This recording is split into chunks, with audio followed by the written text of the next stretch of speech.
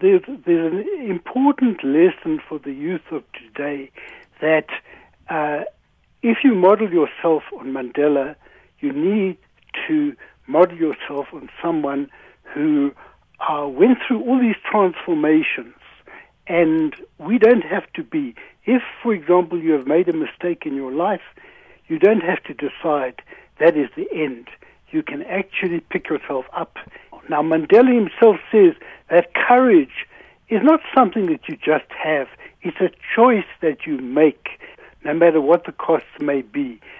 So what I think is quite important is that when we build a new nation, as Mandela wanted us to do, and what he acted out in the way he related to all people, he didn't mean that dissolves everything that we hold dear. We speak a number of different languages, we pursue a number of different cultures, we believe in a number of different things. So Mandela was inclusive. Even if you look at the way he danced, I think it has a message for us.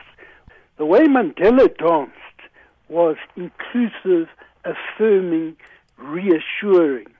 And I think we need to take that with us into the present.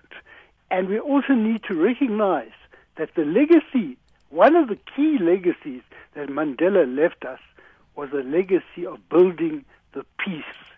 He had been the first leader of MK, but when he saw the possibility of peace, he built the peace.